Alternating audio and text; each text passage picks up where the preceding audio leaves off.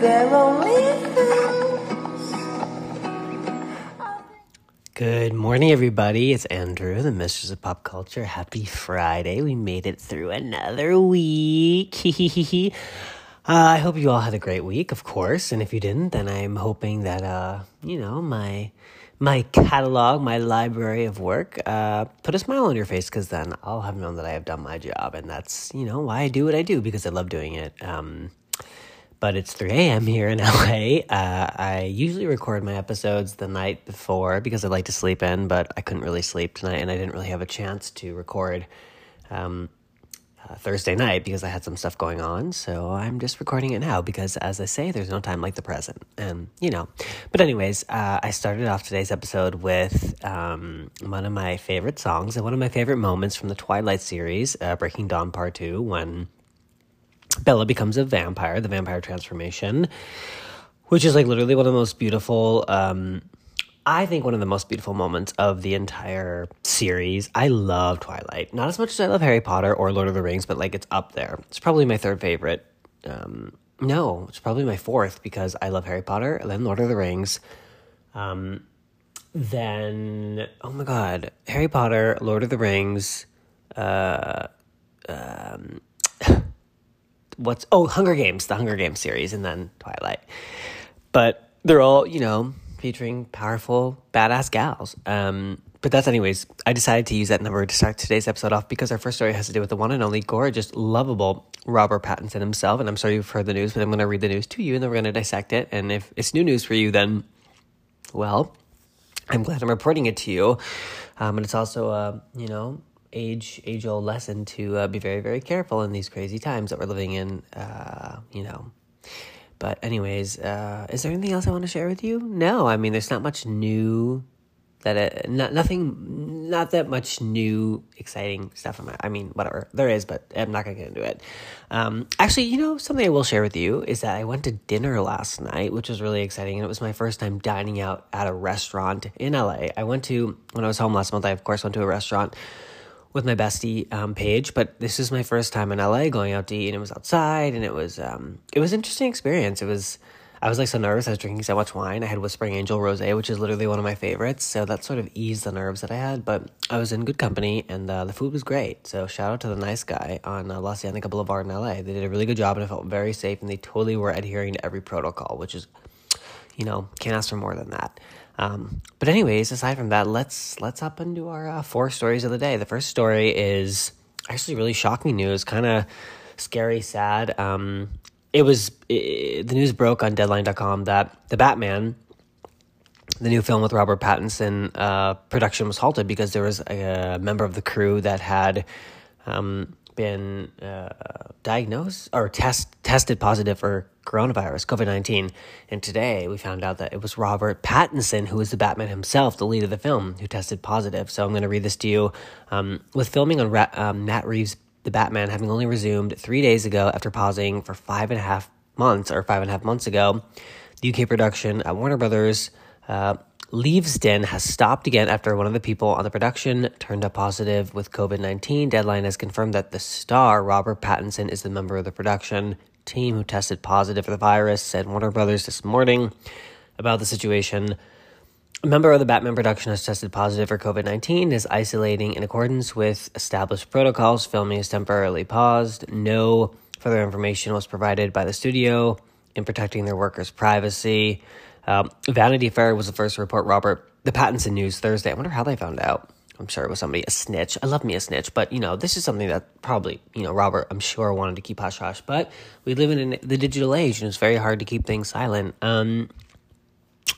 Okay, sorry. So the Vanity Fair was the first to report the Pattinson news Thursday. Warner Brothers did not respond to requests for comment on whether Pattinson was, quote, the member of the Batman production it referred to in its earlier statement. Unfortunately, this is part of the new world of shooting feature films during the pandemic and the extra precautions and steps that are required to continue shooting. Universal recently denied that a positive COVID-19 case during the UK's shoot of Jurassic World Domination has stalled shooting. The production continues to run strong on day 60. Wow, that's exciting. I can't wait to see that because, by the way, not only am I such a big fan of Bryce Dallas Howard and Chris Pratt, Laura Dern is going to be back in it, and I believe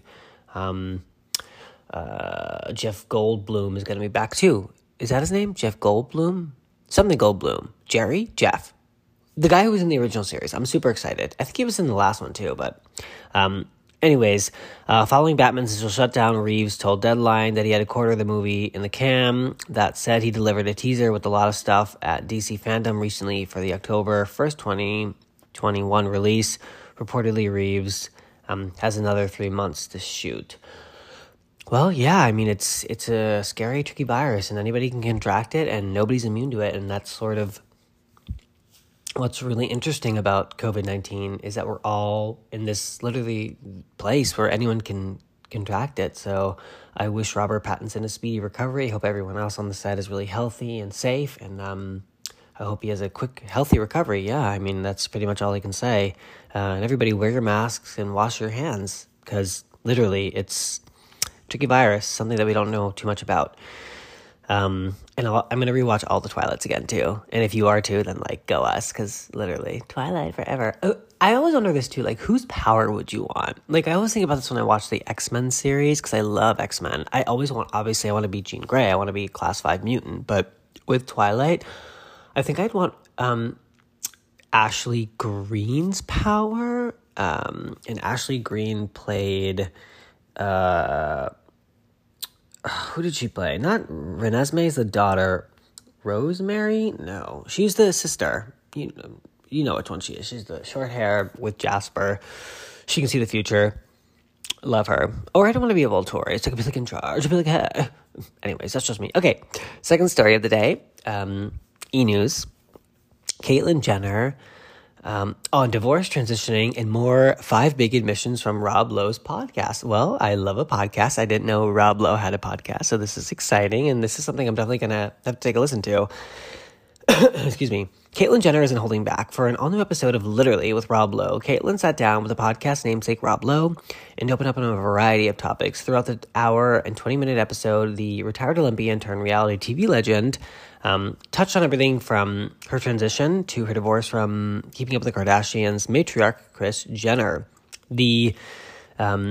As reader may recall, back in April 2015, Caitlyn came out as transgender. In a 2020 interview with Diane Sawyer by June 2015, Caitlyn debuted her name for a historic Vanity Fair cover. Oh my God, I literally was living for that cover. I remember exactly where I was in April 2015 when that interview with Diane Sawyer came out for 2020. I was driving to the Grove in LA. I was going to see The Age of Adeline with some friends at the movie theater at the Grove. Literally, I can remember it like it was yesterday. Oh my gosh, that's crazy. 2015 was a really good year. I've said that very recently. I don't know why it was a really good year. Okay, anyways.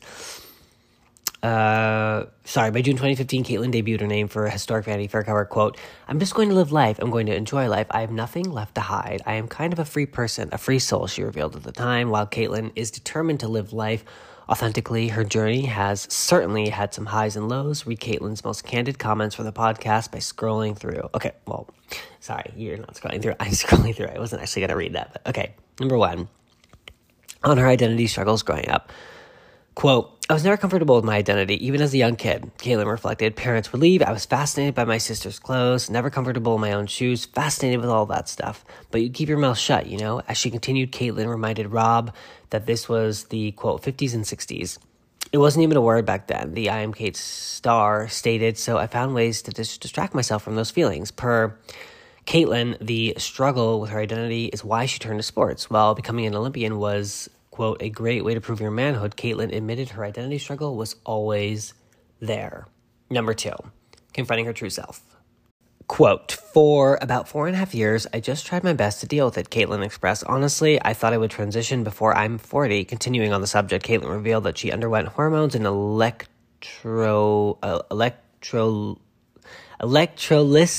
I can't even say the word, but you know what I'm talking about. Electrolysis. There we go. Sorry, it's been a really long day and I'm really tired. At this point, Caitlyn said the media began to notice a change in her appearance. Quote, I would cross-dress and go out, but I never ever talked to anybody," she added. "I never talked to anybody, never did anything, never went anywhere. Just drove around, you know? I got pretty good at it, so I never got caught." While Caitlyn was confronting her identity at this time, she noticed that it caused her to be an absent parent. Those years, I was not a good parent, Caitlyn shared. I had 4 kids. I was too busy struggling with my own issues and my own self. I very much regret that I wasn't there more for my young kids. However, as her 40th birthday drew closer, Caitlyn said that she chose to take a step back from her transition plan. Not long after this, she met Chris. Wow. Number 3 on divorcing Chris. Quote, this is really interesting. This is what I wanted to read to you guys. Quote, after 23 years, Chris and I went our separate directions. My identity, it was not big of a part of us separating, Caitlyn explained. There were so many other bigger issues out there. Yet, Caitlyn did acknowledge that the frustration with